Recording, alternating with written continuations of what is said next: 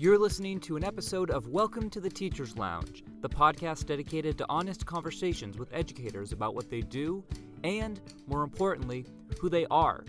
I'm your host, John LeMay, and I'm here to highlight the complex and rich lives led by teachers with diverse interests, identities, and stories.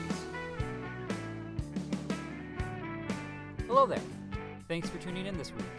As ever, I appreciate you taking the time out of your day to listen, and I'm excited for you to hear my conversation with yet another wonderful educator.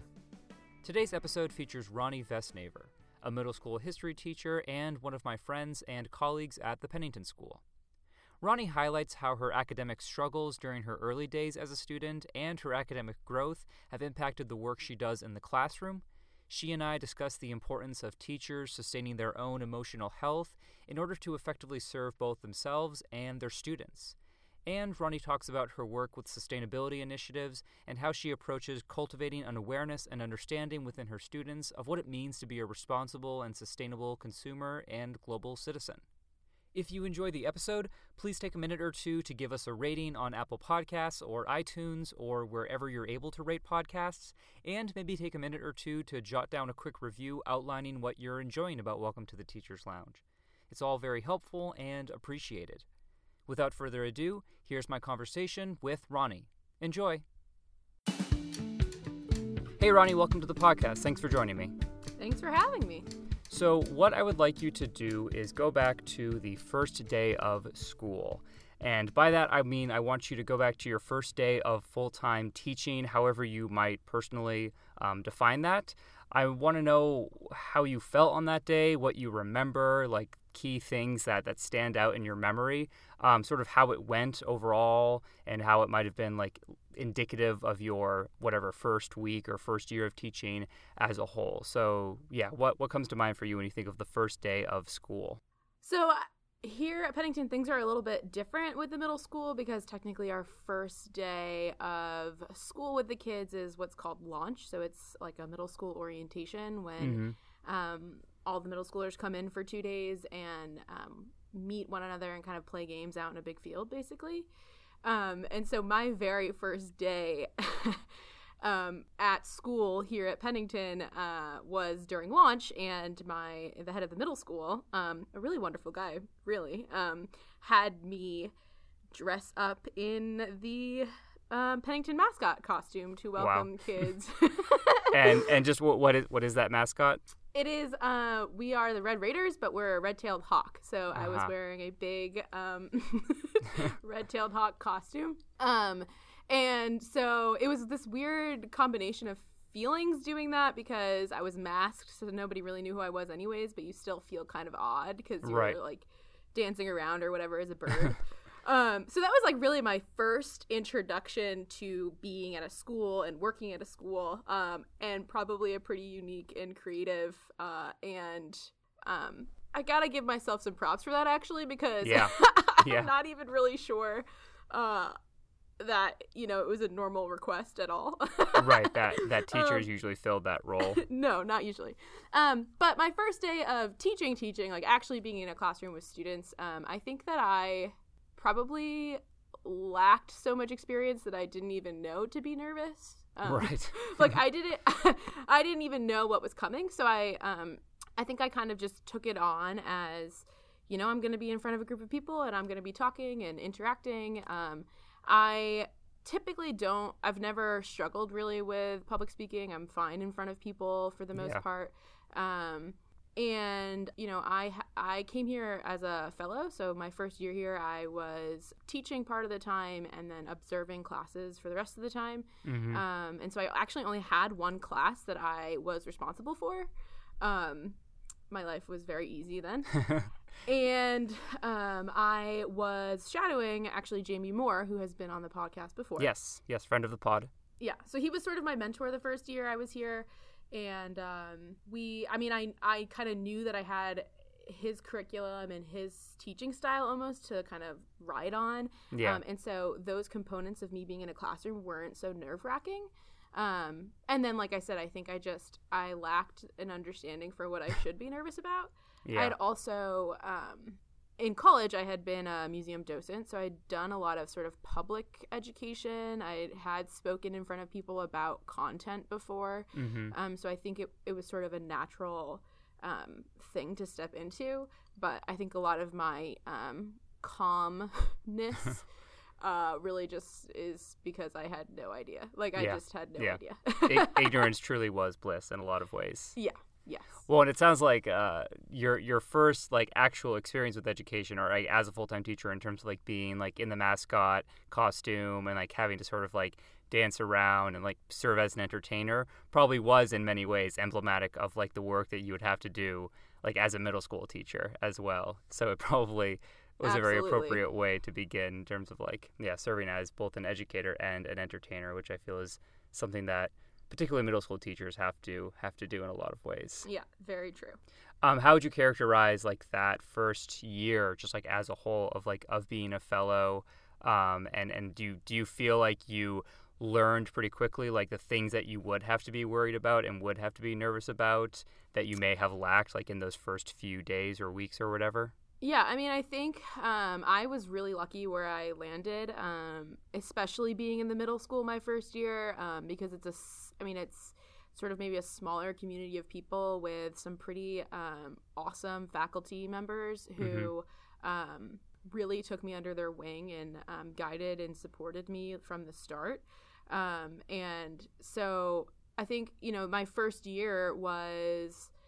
because I was only really teaching one class and I had so much support, especially from Jamie, I felt kind of confident by the end of the year that I was capable, that I could do this work, that I did kind of begin to anticipate what kinds of things I needed to look out for or that I should be worried about. Right. I think that understanding has certainly only increased as time has gone on, but right.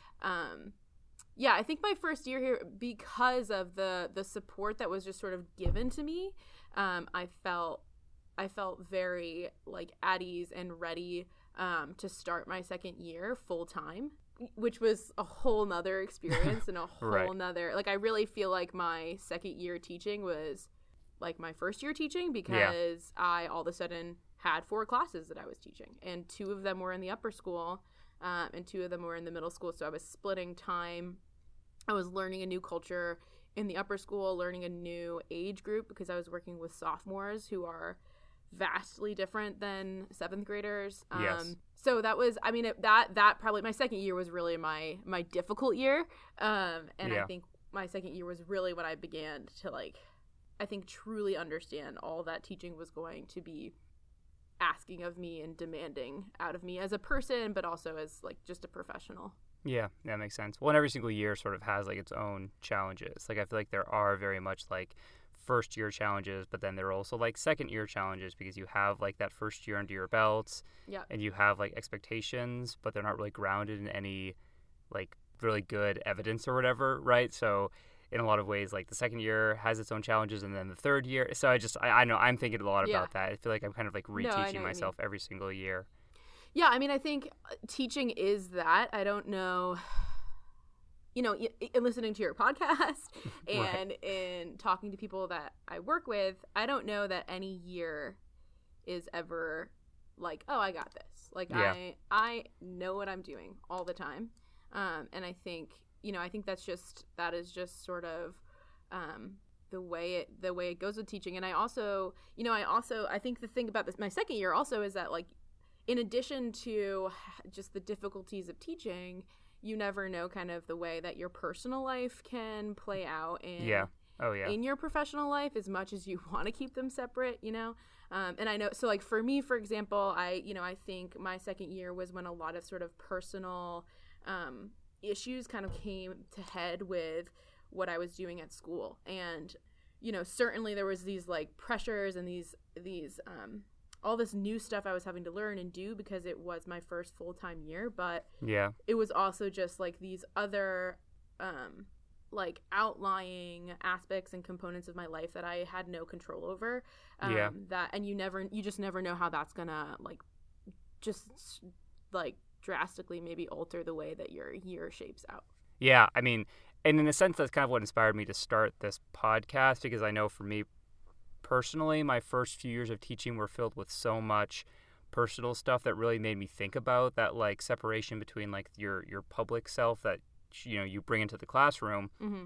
but also, like, the personal self and, like, the internal stuff you're going with, and how, like, there is such pressure to keep those two things separated. I think partially just because, like, that's how we as a culture tend to, you know, regard professionalism. But also I think working with kids and working in that kind of environment, there is, especially when they're also going through all of their stuff, there is that pressure to really kind of, like, hold strong and, like, make sure that, like, you are, you know, as stable or appear to be as stable as you can be. Mm-hmm. And that can be hard, especially when, like, we don't have as many people checking in with us in the same way that we're expected to check in with our kids and be mindful about our kids. And Yeah. I think it's expected that, like, everyone has their own personal, like, configuration of their life and their own, like, you know, their own people that they can talk to about these things. But, like, that isn't always the case, Yeah. especially in these boarding school environments. Yeah, well, and I think that was, like, part of my struggle during my second year was, like, trying to figure out, like, who I could emote the things that I was dealing with to, like, Yeah. and how, and even, like, I guess even that I was struggling, and who to go to help to, and what things to ask for help for was something that I just, like, I had never faced the level of adversity I was facing that year, and so I never knew, like, even when I needed help, I think I always was just someone who, like, figured it out on my own, and I never knew, like, how to ask for help, but, like, even beyond that, like, what to ask for help for. Yeah. And so, yeah, there was a lot that came out of that second year for me because of that. Yeah, that makes sense. Yeah. So let's go back a little bit farther. So I'm curious about the moment when you realized that you wanted to be a teacher, that you wanted to be involved in education to some degree. Yeah. Okay. So I guess I entered teaching in a really different way than most. I didn't even think about teaching as an occupation until probably my junior year of college. Mm-hmm. And so in college, I was actually an American Studies major and also art history, because I thought I was going to work in museums. So I was brought up moving around quite a bit. I was born in Illinois, but my family and I lived in England for a year and a half, almost 2 years, and we knew living there that it was a short time frame we were going to be there for. So my parents really took advantage of the time that we were there, and we traveled a lot. So if we weren't in another country, like, we would spend every weekend, like every minute of every weekend, at some castle or some museum, or and so from the start, I grew up learning about history in the places that it happened a lot of times, you know, and that, like, really brought history alive for me. So from the start, I, like, already had sort of this inclination towards history, but also towards maybe, like, experiential learning and just different means of engaging and learning history and social studies. So that's what made me want to be in the museum field. And so throughout college, I worked as, like, a curatorial intern. I did some education work in museums. I was a museum docent, like I said. So I had done, and I had worked in all different kinds of museums. I'd worked in history museums. I had worked in art museums. I had worked in a historic house museum with, like, American decorative arts, because I love sort of the materiality of history. Like, I love objects, which is really weird, but I do. I also had parents that were, like, they love antiques. So I grew up in antique shops. So, like, you were always just, like, very engaged with and familiar with the idea of, like, the physical embodiment of history, or like actually physically being in the space or experiencing some element of history. Exactly. And so that's why, like, museums to me was, like, just sort of a natural fit. But in my time at museums, the other part of me is that I'm a very practical person. So I need, like, being actually an American Studies major was really wonderful, because we were talking about, like, the way that race and ethnicity and religion and all these different identities play out in American culture, right? And that's awesome. But I used to bang my head up against a wall by the end of a class period, because I'd be like, okay, we've talked about this enough, and we can pat ourselves on the back because we know about the prison industrial complex and Right. X, Y, and Z or whatever, but like what comes from this, Yeah, and so yeah. I really I need something that feels practical. And what I found in museums, at least the settings that I had been in, they were filled with a lot of very scholarly people, which is awesome and great. But they really liked to talk scholarly, like, all the time. Yeah. And for a long time, I thought I wanted to be a curator. And what I just discovered about curators is that most of their job is just like hobnobbing with benefactors. Right. And I actually think I'd be capable of doing that, Yeah. but I don't know. I wouldn't enjoy it. Yeah. So I guess I struggled with like the practicality of a museum. Like, who is a museum for? Why do people in museums do the work they do? Are we really engaging with a large public, or are museums kind of places where wealthy white older people go and Right. school children go who don't really know Want to be there. don't want to be there, or are presented with material that is out of context and makes no sense to them. Yeah. And so kind of through that experience, I was like, more and more, I was like, well, wouldn't it be neat to kind of be able to be in a classroom and see a group of kids over a period of time and like be able to maybe basically incorporate some of the things that are practiced in museums in an actual classroom setting, and to feel like you're actually like having an impact of some kind and not just stuck in some stuffy museum where you're schmoozing with wealthy people who are going to donate you money and and sharing information with people who maybe don't want to be there anyways. So that's kind of how I ended up in teaching. And I'd say it's been a really good fit for me because of all those things. Like, I needed a job that was active. Like, I need to be on my feet. I don't think I'd be very great or well served sitting behind a desk all day long.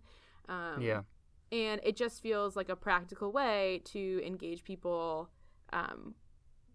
and specifically students, young kids, with content that I love. And then the other component of it, real time, is that like there's also summer vacation, which is really, really Right. cool. Like I'm someone who really values my free time, and especially my summertime. And so that was like a feature of it that I was like, oh, well, that's also really cool. And I'm not gonna lie, like it was something that like drew me a little bit to the work. So yeah, that makes sense. Yeah, to cite my most recent guest on the podcast, Gautam, he was mentioning how when someone was talking about why he should go into teaching, this guy said to Gautam, like, I'll give you 3 really good reasons why you should go into teaching: June, July, and August, which I'd never heard before, but I think it's really great. Yeah. Although the way that our schedule works, we only get like part of June and all of July and part of August, but the point still stands. Yeah. Well, and it sounds like you just engaging with museums and really critically thinking about why you're doing the work there in terms of like, who is this for? Are we presenting the information in a way that's really contextualized? Probably serves you really well as a teacher of history or the social studies or the humanities, right? Because that's something you have to really be questioning, especially I think in a private school or independent school setting, of like, who is this for? Are we presenting in a way where it makes sense and is actually practical for the kids, right? That they don't walk away banging their own heads against their own walls and saying, like, why are we doing this? What is the purpose of this? Because they do need it to be really contextualized in a way that is practical for them at that age. Like, they just aren't capable of that level of abstract thinking as much as adults are. So it probably those initial questions that led you out of the realm of like museum work and into teaching probably is serving you really well as a teacher in terms of like effectively communicating the information to your students. Yeah. Well, it's also interesting because I think it's like, that like practical aspect of my thinking, I think is actually also like my favorite part of what I do. Like, I love asking, like, why am I doing this? Like, why am I teaching this content? Why am I teaching it in this way? And Yeah. is this serving my students the way that it should be? Yeah. And then the other side of that is like the content itself and like questioning like, why are we teaching this thing? Like, Yeah. is this really important to understanding American history, or are there other things, most likely yes, that should Right. be in every classroom around the nation? And so that Yeah. like that especially like thinking about perspectives that are not usually in history classes frequently, that is something that like really gets me going and gets me excited to build curriculum and to engage with students. So Yeah, that makes sense. So let's keep going back, and I'd like to hear a little bit about what you were like as a student. I think you can think about that in terms of whatever makes sense as a starting point, middle school, high school, college, but I'm curious about what you were like as a student and as a learner, and just ways in which that has impacted you or has kind of shaped your own approach as an educator. So I guess I can start at the beginning. I like elementary school. I was not a terrible student, but I really particularly struggled with reading. And my mom says it's because I'm a pretty impatient person, so I want to be able to do the thing without having to take the steps to get there. So my mom says that I wanted to be able to read without learning the ABCs. So I was not a great reader. I was in special reading classes from kindergarten all the way through probably 5th grade. And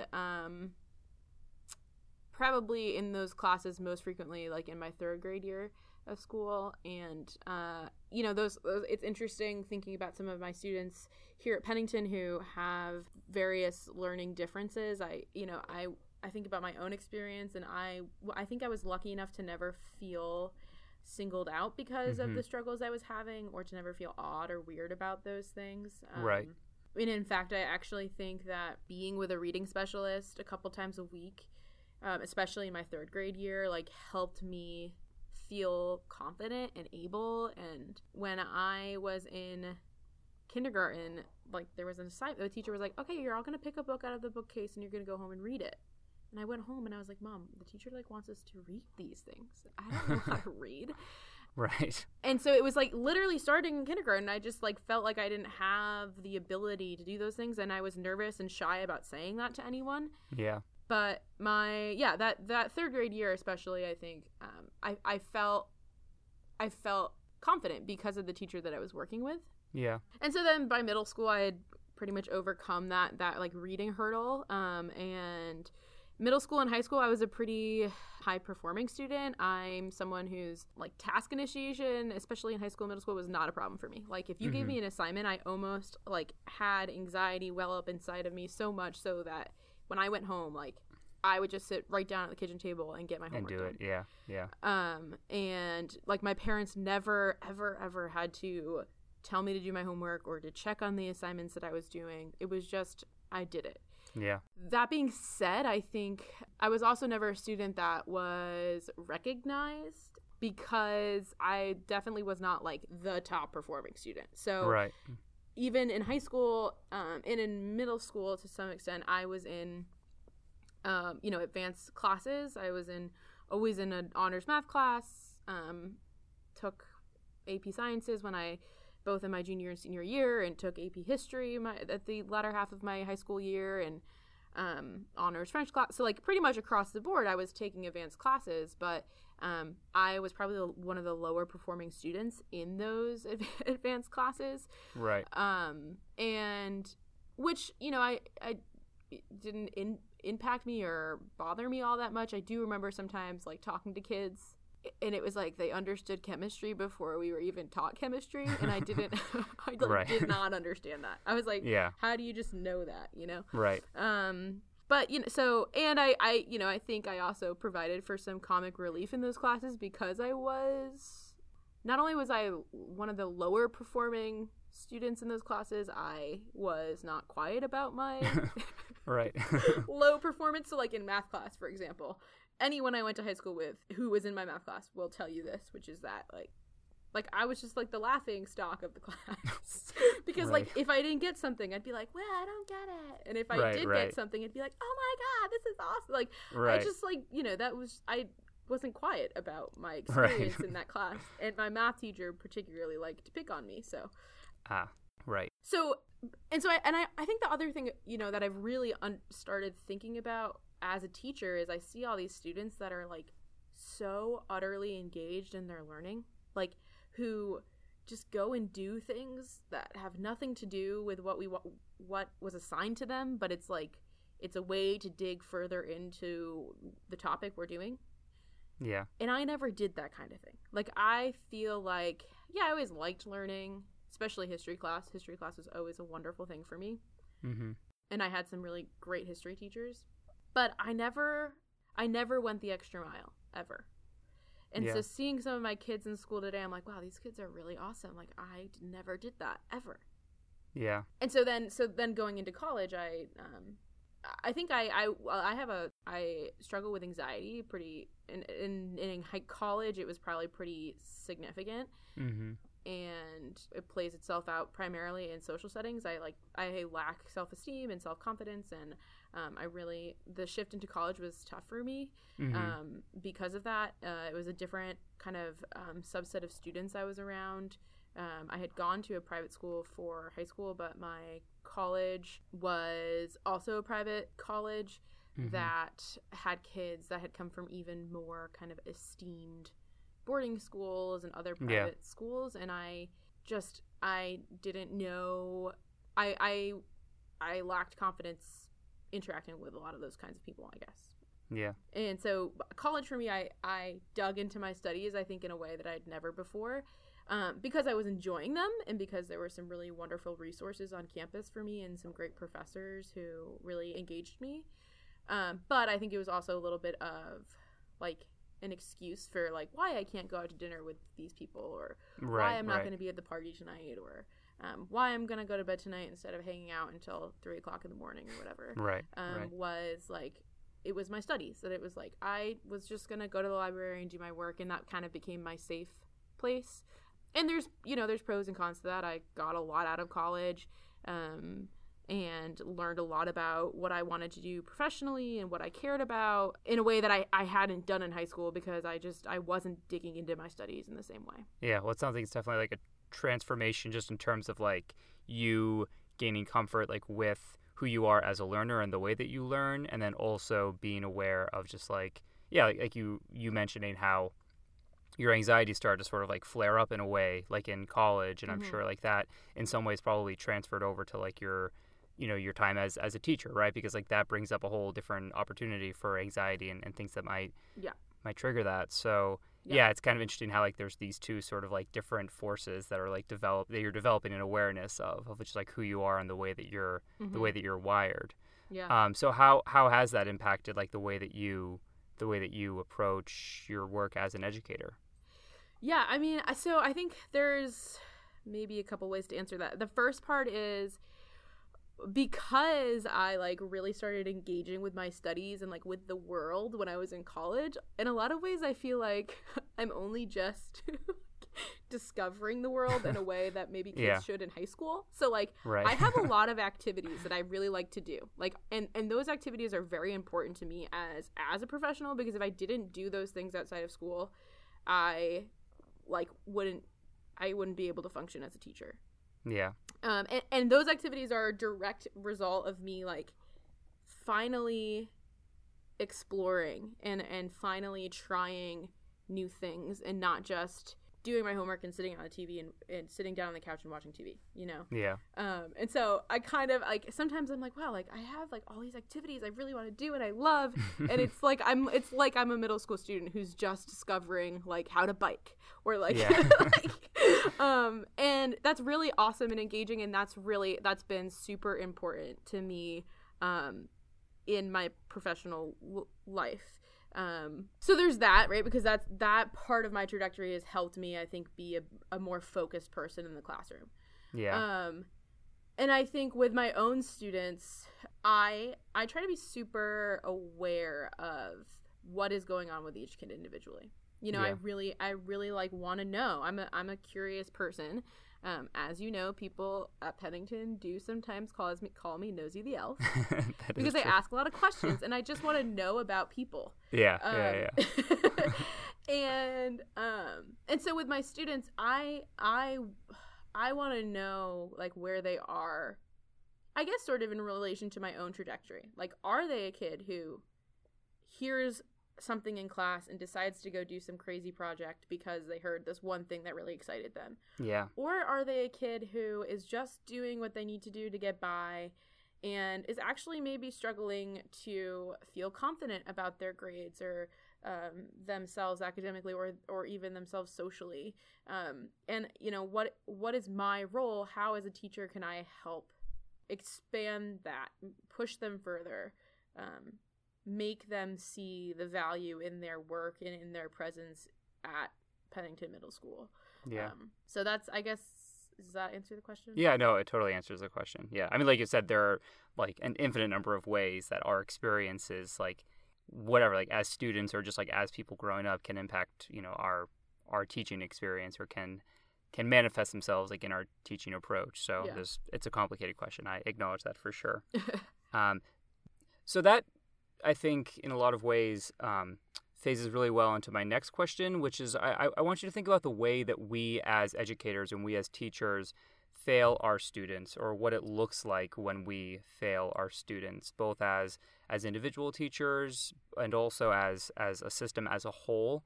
I'm in particular curious about like what it looks like when you yourself, like when you feel you are failing your students, but you should feel free to also talk about, just the system as a whole and what that looks like when we're not serving our students as well as we should. That's a big question. Yeah, I know. But I've heard it before because I listened to your podcast. So, right. Long-time listener, first-time guest. So I think for me, when I have failed my students, and actually I think this is again going back to my second year of teaching. Mm-hmm. When I have failed my students is when I lack presence.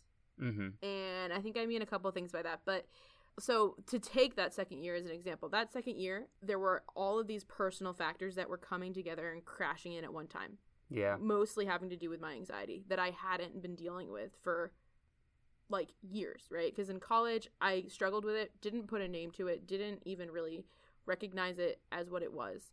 And that anxiety really like pulled me away from being present in class. Mm-hmm. And when I wasn't happy, when I wasn't engaged, excited, enthusiastic, totally out of my mind, just energized to be in the classroom, my kids were the same way. Yeah. So I'm not really talking about like one day when I'm sad, right? Right. Like, I actually think there's value in one day having a bad day and your kids seeing that. Like, I think it's good for students to see that teachers are teachers and that people are going to have different experiences one day from to another. Yeah. And it provides you an opportunity to name it as well. Exactly. And give that sort of model, that level of self-awareness and like that practice of naming it and identifying it. Yeah, exactly. And but so what I am talking about is like prolonged like unhappiness that had nothing really to do with my job and so much more to do with my personal life that I was not tending to. Yeah. So like that's the first prong for me is like of this idea of presence, I think, is like taking care of yourself in your life so that you, and it sounds, I guess, cliche, but like so that when you're in class, you're there and you're there for the kids. The other part of it, I think, is that when you, at least with middle school, and I think this is totally true in the upper school as well, when you lack an ability to be aware of the dynamics between students in a classroom, when you are not able to see that Sally called Joe a mean name, or that, you know, Susie isn't talking that day. Yeah. Or even that, like, Mary is being super boisterous and loud and taking away from a classroom dynamic. That if you aren't able to recognize those things and call them out on those things, not necessarily in the moment, but like pulling them aside after class and saying, Sally, why are you sad today? Like, what's going on, right? When you aren't able to be aware and present enough, and it's like not even just presence, it's also just like taking action after that, right? Yeah. When you don't do those things, like it has an amazing impact on who that kid is by the end of the year, by how that child interacts with other students, by how kids perceive you as an adult, and how much they trust you, and how much of a safe environment you're actually creating in a classroom space. And without that, like, you don't have a classroom. Yeah. So that is also something in terms of like presence that I think is super important. And yeah, I think that's sort of like, that's when I feel like I've failed my kids. Like when I'm not present enough to be energized, to be ready, to be happy and excited to be there, and also to like recognize kids for where they are. Oh, and actually on that same level, like recognizing where kids are academically, where are they failing, why are they failing, and not meeting them with where they are with that. So I think it's like those three things, like just being present. Yeah, being present, and also like paying attention to like what they're doing, how they're feeling, just like the different like patterns that are emerging. And I'm struck by what you said about like how like neglect when it comes to addressing those things that might be coming up for them like might affect not only like who they are, but also like how they view you as a teacher, and also just how they view like the hour-long chunk of their day where they're going to be in your classroom. Like that's my biggest fear as a student, that's my biggest fear as a teacher, is like that there might be students out there who look at my class with dread. Not because it's boring or because like they don't like English, or honestly because like they just don't love me. Like my personality doesn't jive with theirs, which is I totally think I know has been the case with my students, and I'm actually totally fine with that. I'm aware that not everyone's cup of tea, and I don't much care about that. But it's just the idea that like they might look at my class as just like a thing that they look at with total and utter dread, and they don't feel safe. And that's like that's the thing that I just always want to like fight against and do everything in my power to prevent to the extent that I can. Yeah. And I mean, I've been thinking about that so much lately, I think because of to get political, because of the Kavanaugh hearings and the kind of person that at least I saw come to life in those hearings, who was a man that I went to high school with a bunch of Judge Kavanaughs. Sure. And looking back, and this is not, I mean, I had so many wonderful educators at my high school, and I think it was a different time in general, which sounds weird because I'm not that old, but I just think it was a different time. Yeah. And there's so many conversations that happened in front of teachers, so many dynamics that played out in front of teachers between girls and boys that just were not directly addressed. Yeah. And like, that's how you have a Judge Kavanaugh.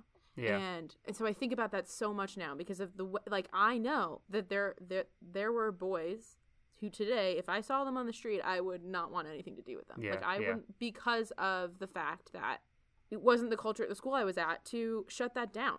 For a teacher to step in and say, "What are you doing? Like that what you just said is hurtful and not okay, and let's stop this." Yeah. So I think about that constantly. Yeah, I was actually recently having a conversation with someone that we work with about that, and kind of saying like that I almost wish I had done more to talk about it with my students, not in terms of kind of saying like, look, regardless of how you feel about him and whether or not he did those specific things, what did come up from that whole thing was just like a pattern of behavior and a way of talking about women and a way of joking about women that is problematic. Again, regardless of if you think that it actually happened or not. Like we should be able to all agree that is problematic. Right. And I think that we as private school teachers, there's a certain level of obligation that we have to identify that type of behavior and realize that like it exists and it continues to exist, and it's not new, and it's probably not going to go away unless we really name it and make it clear that it's not okay, but also create like an obligation on students to be able to call each other out on it. And it's very complicated, and it goes back to what you were saying about like your museum work. It's made me think a lot about like who are we doing this for? Who is this education system for? Just like the independent school system in general. Yep. And I'm able to sleep well at night with the work that I do. Yeah. I think that it's important, but it does make us really think about like, well, what are we doing here? And if we're not using this opportunity to really identify things like privilege, not in like the way that we usually talk about it, because it is such like a sort of buzzword that I think does cause people to shut down. Yeah. But not just talking about like the racial privilege or the gender privilege, but also talking about like the class privilege and being able to really talk about it, not to the point where we're like making kids feel bad, but just allowing them to identify their own privilege and identify that that's going to be at work. Yep. But it's hard to do that because we I think we just worry that we're gonna like make them feel bad or make them feel like guilty about having money or being able to afford the opportunity to go to a school like this. But I think it's a part of the work that we have to do. Otherwise, I think we are in a sense failing. Well, and I think we're not developing. I mean, yeah, of course, school is for learning and being academic, but I think so much of school is like developing just people, who are good people, you know, and developing social and emotional people who understand how to be nice. Yeah. And that's what I really want at the end of the day, is just to create nice people. Yeah, absolutely, yeah. So as we moved into the final stages of our conversation, I'd love to hear a little bit about just sort of your own large takeaways that you've stumbled onto, like in your time as an educator. Something that you might be like particularly mindful of right now, or maybe just something that you've like learned that you have to remind yourself of in order for you to be an effective teacher. Or you could think about it in terms of like communicating to a new teacher something that they should keep in mind if they are to succeed or be as effective as they could be. Yeah. I think firstly that teaching is about learning, which is probably why I love this job, because I am a eternal learner. I am actually in a graduate program right now. Because And you're doing that while you're teaching, right? Yes, exactly. Part-time student, full-time teacher. And that's something I share with my students. Like, they know I'm in school and we talk about that. But so yeah, that like teaching, you can never do it right. And that was, I think, my first struggle with teaching. Like, that really bothered me for a while. And it was the thing that really dragged me down, was like, I'm never going to be good at this. Yeah. But now I'm like, that's awesome, because it's something that pushes me to be better and work harder and to learn more about the world, but also just like about myself as a person and about how other people are. And that is teaching to me. Teaching is learning. And like, that is something that like, when I stop trying to learn more content, stop trying to learn more about how to teach, that's when I know like I will be an effective teacher. Like, when I stop doing that. And that's when I know like I might need to reconsider either what I'm doing or that teaching at all. Like, if I'm not doing those things, then that shows, personally for me at least, that I've lost teaching. And so like, I think that's super important, and I think that's been, you know, talked a lot about on your show, because I think that's just an experience for so many teachers. That's true, but it's also worth like reinforcing. I think it's useful to hear that from someone like you who like me is a young teacher, and you're identifying that like very early on, and you know that that's something that you're going to need to be mindful of and attend to. Because I think it is easy to look back on it, or easier when you've been teaching for like 10 or 15 years, and say like, I'm not really getting any better at this, and that's okay. Like, maybe that's not the purpose of this. But to be able to like identify that right off the bat, I think you save yourself a lot of like emotional labor. Which is great. And also, like, growing comfortable with that, because it's an uncomfortable thing to say, like, I'm never going to be good at this. Like, I don't understand this. I feel like a fraud. Like, I feel like, you know. So that's definitely a really important aspect of teaching for me. But I think the other thing that's been so important that I would definitely tell a new teacher is that, like, so much of your success has to do with who you surround yourself by. Or with. Whatever preposition you use. It's the judgment-free zone. The times when I've struggled the most is when I wasn't interacting with people who could help me and support me, just as a friend, but also certainly as a professional. And also the times when I was most unhappy was when I was talking to people or hanging around with people who were also not happy, you know? And so like finding the people that you can go to who you know are enthusiastic, that will pick you up, that will guide you and support you in formal and informal ways. Like finding that mentor or group of mentor or people you have in your corner is so unbelievably important. Like I wouldn't be even the small amount of competent that I am right now. I wouldn't be that without all the people that I've come across in my couple years teaching now. Yeah. Without their support. And so that has just been I can pinpoint times when I was at my lowest, and even a new person that I met or a newer friend that I made like completely turned that experience around for me. Yeah. Last year, for example, really great year for me. Had I not started working with a colleague of mine that I did in the beginning of the year, like the rest of the year, who knows how it would have gone. Yeah, absolutely. So that's I think another really key and important thing, probably in all professions, really. Yeah, for sure. Tell me a little bit about the work that you do with sustainability. Yeah, so I know that's something you're really passionate about, and you're doing a lot of really important work here at Pennington in that regard. So I'd love to hear a little bit about that. Yeah, so that's actually, I was making the person I was just talking about at the third year of my teaching, right. Dr. Margot Andrews, who's a wonderful lady. Yes. She and I had always been friends in school, and then starting last fall, she had asked me to co-chair the sustainability committee with her. She is the environmental educator on campus and needed someone to help her, and she knows that I'm just the most enthusiastic about all kinds of things, but especially the topic of sustainability. Yeah.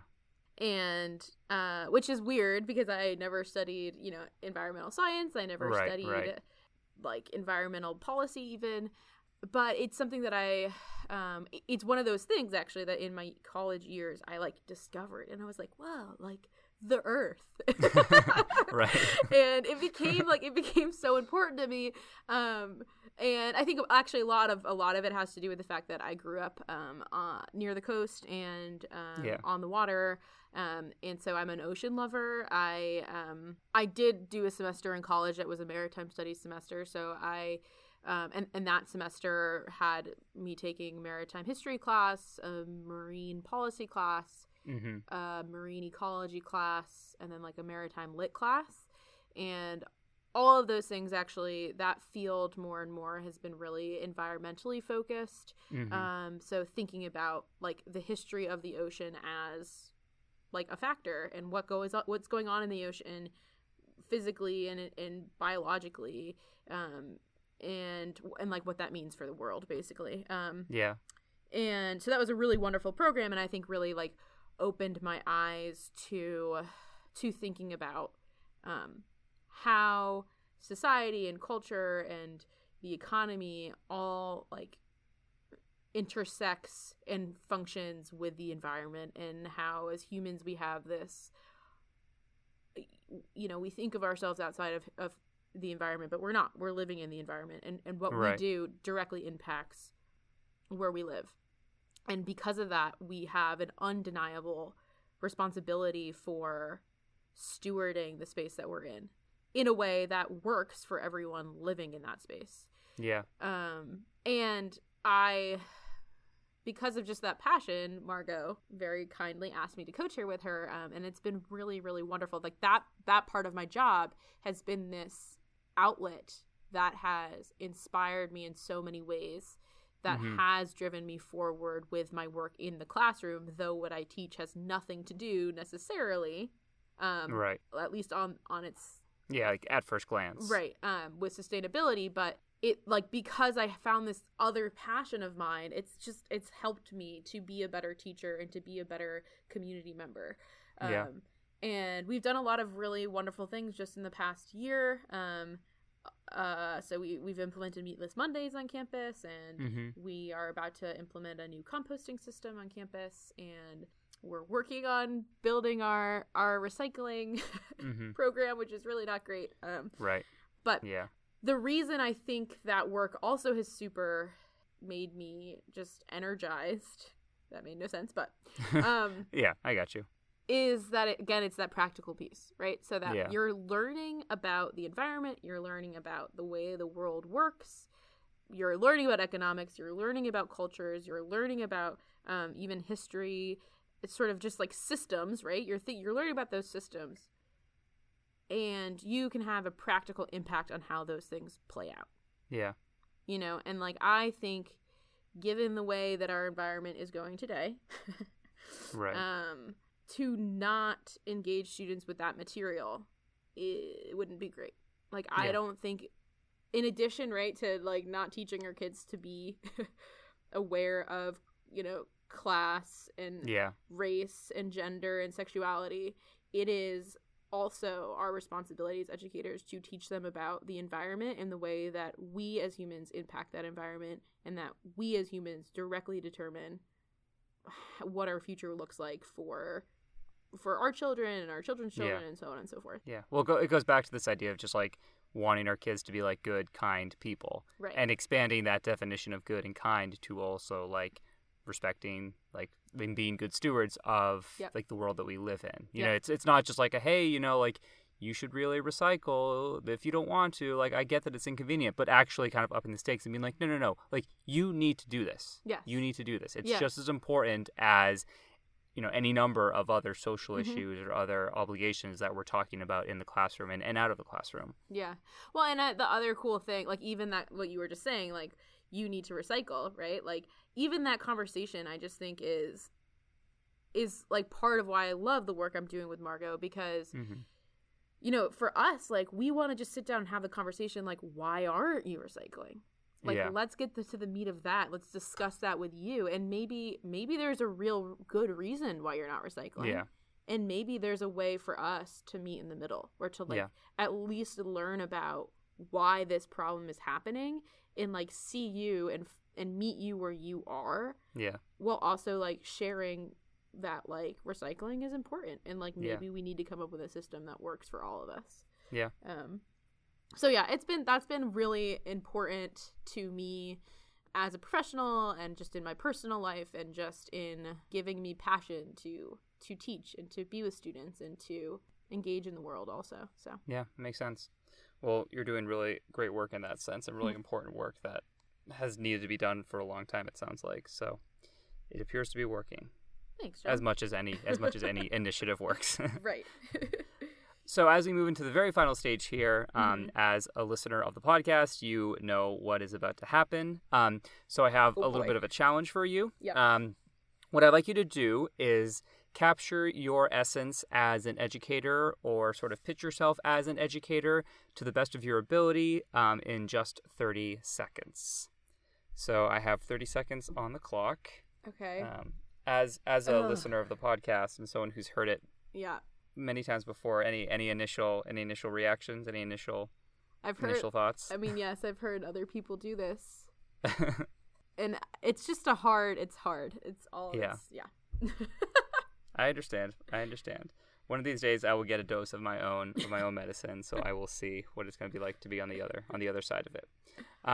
Okay, awesome. So I have 30 seconds on the clock. I will let you know when you have 10 seconds left, and we'll go ahead and start in 3, 2, 1, go. As an educator, so to be in my classroom is to be in an energized space, in a space that's enthusiastic, in a space that is kind and thoughtful, that is working with students to meet them where they are and find out what makes them energized and enthusiastic and excited to be there. Cool. I don't know. I don't know if that's right. Is the I don't know included in the description? Just end it with I don't know. I don't know. Great. Well, what I'm going to have you do now is in the second round is I'm going to have you do that again. Okay. Picture yourself as an educator, capture your essence as an educator, this time in 10 seconds. Okay? Right. So I've got 10 seconds on the clock. I forgot a word that I want to use, but now I'll remember it. Perfect. Well, you get another shot. Yeah. Perfect. All right. So I'm going to go ahead and start in 3, 2, 1, go. Energized, inclusive, thoughtful, empathetic. Perfect. Awesome. Now what I'll have you do is just capture your essence as an educator, which, given the way that you just did it in the 10-second round, should be pretty easy. In just one single word. One word. Can I combine 2 words to make one? Like a compound word. I'm gonna say no. Okay. I think, you know what, I'll go back to that question you asked about how when we fail students. And I don't know if I'm always this, but this is what I want to be. What I want to be is present. Mm-hmm. That's awesome. I actually thought that might be the word that you use. So, no, that's great. That definitely checks out in a lot of ways. Cool. Awesome. All right. Well, thank you so much for taking the time to speak with me, Ronnie. We've been talking about doing this for a long time, really, like since I developed the idea for the podcast. And the timing just hasn't really worked out in a lot of ways, but yeah. I'm glad that I could get you on the podcast. Well, I'm excited to have finally made it on a podcast because you know how much I listen yes. to all podcasts. That's true. Now you are podcast famous. You officially made it.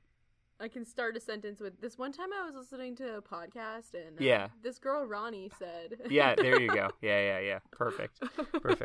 Awesome. Well, yeah, and just like in general, like it's cool to sort of have, you know, younger people on the podcast, like people who are in the early stages of their teaching career, because I think that's like a very unique experience. But I also just appreciate like your willingness to sort of talk about, and going back to like what I said earlier, this in a lot of ways, like the heart of the podcast is like getting an opportunity to focus on like the things that aren't talked about very often when it comes to like conversations with teachers. And I think just like you sharing like your, you know, the sort of difficulties that you encountered in your first few years, and even just like that, you know, that need to articulate what you're going through and to not hide that and sort of name that is something that like I just really appreciate as well. And I think it's a big part of what I think makes these conversations work. And I think it's important for other folks to hear, both like people who are educators, but people who are not as well. Yeah. Well, I'm glad I could be a part of it. Yeah, for sure. All right. Awesome. Thanks, Ronnie. Really appreciate it. My thanks to Ronnie for taking the time to speak with me. Once again, if you enjoyed the conversation, please rate, review, and share the podcast with someone who might enjoy the work we're doing. This podcast was created and hosted by me, John LeMay. Our associate producer is Emily Moeller. Our cover art is by Katie Cooper, and our theme music is You Need a Visa by Really From. Thank you so much for listening, and I hope you'll join me next week for another episode featuring another teacher and another story.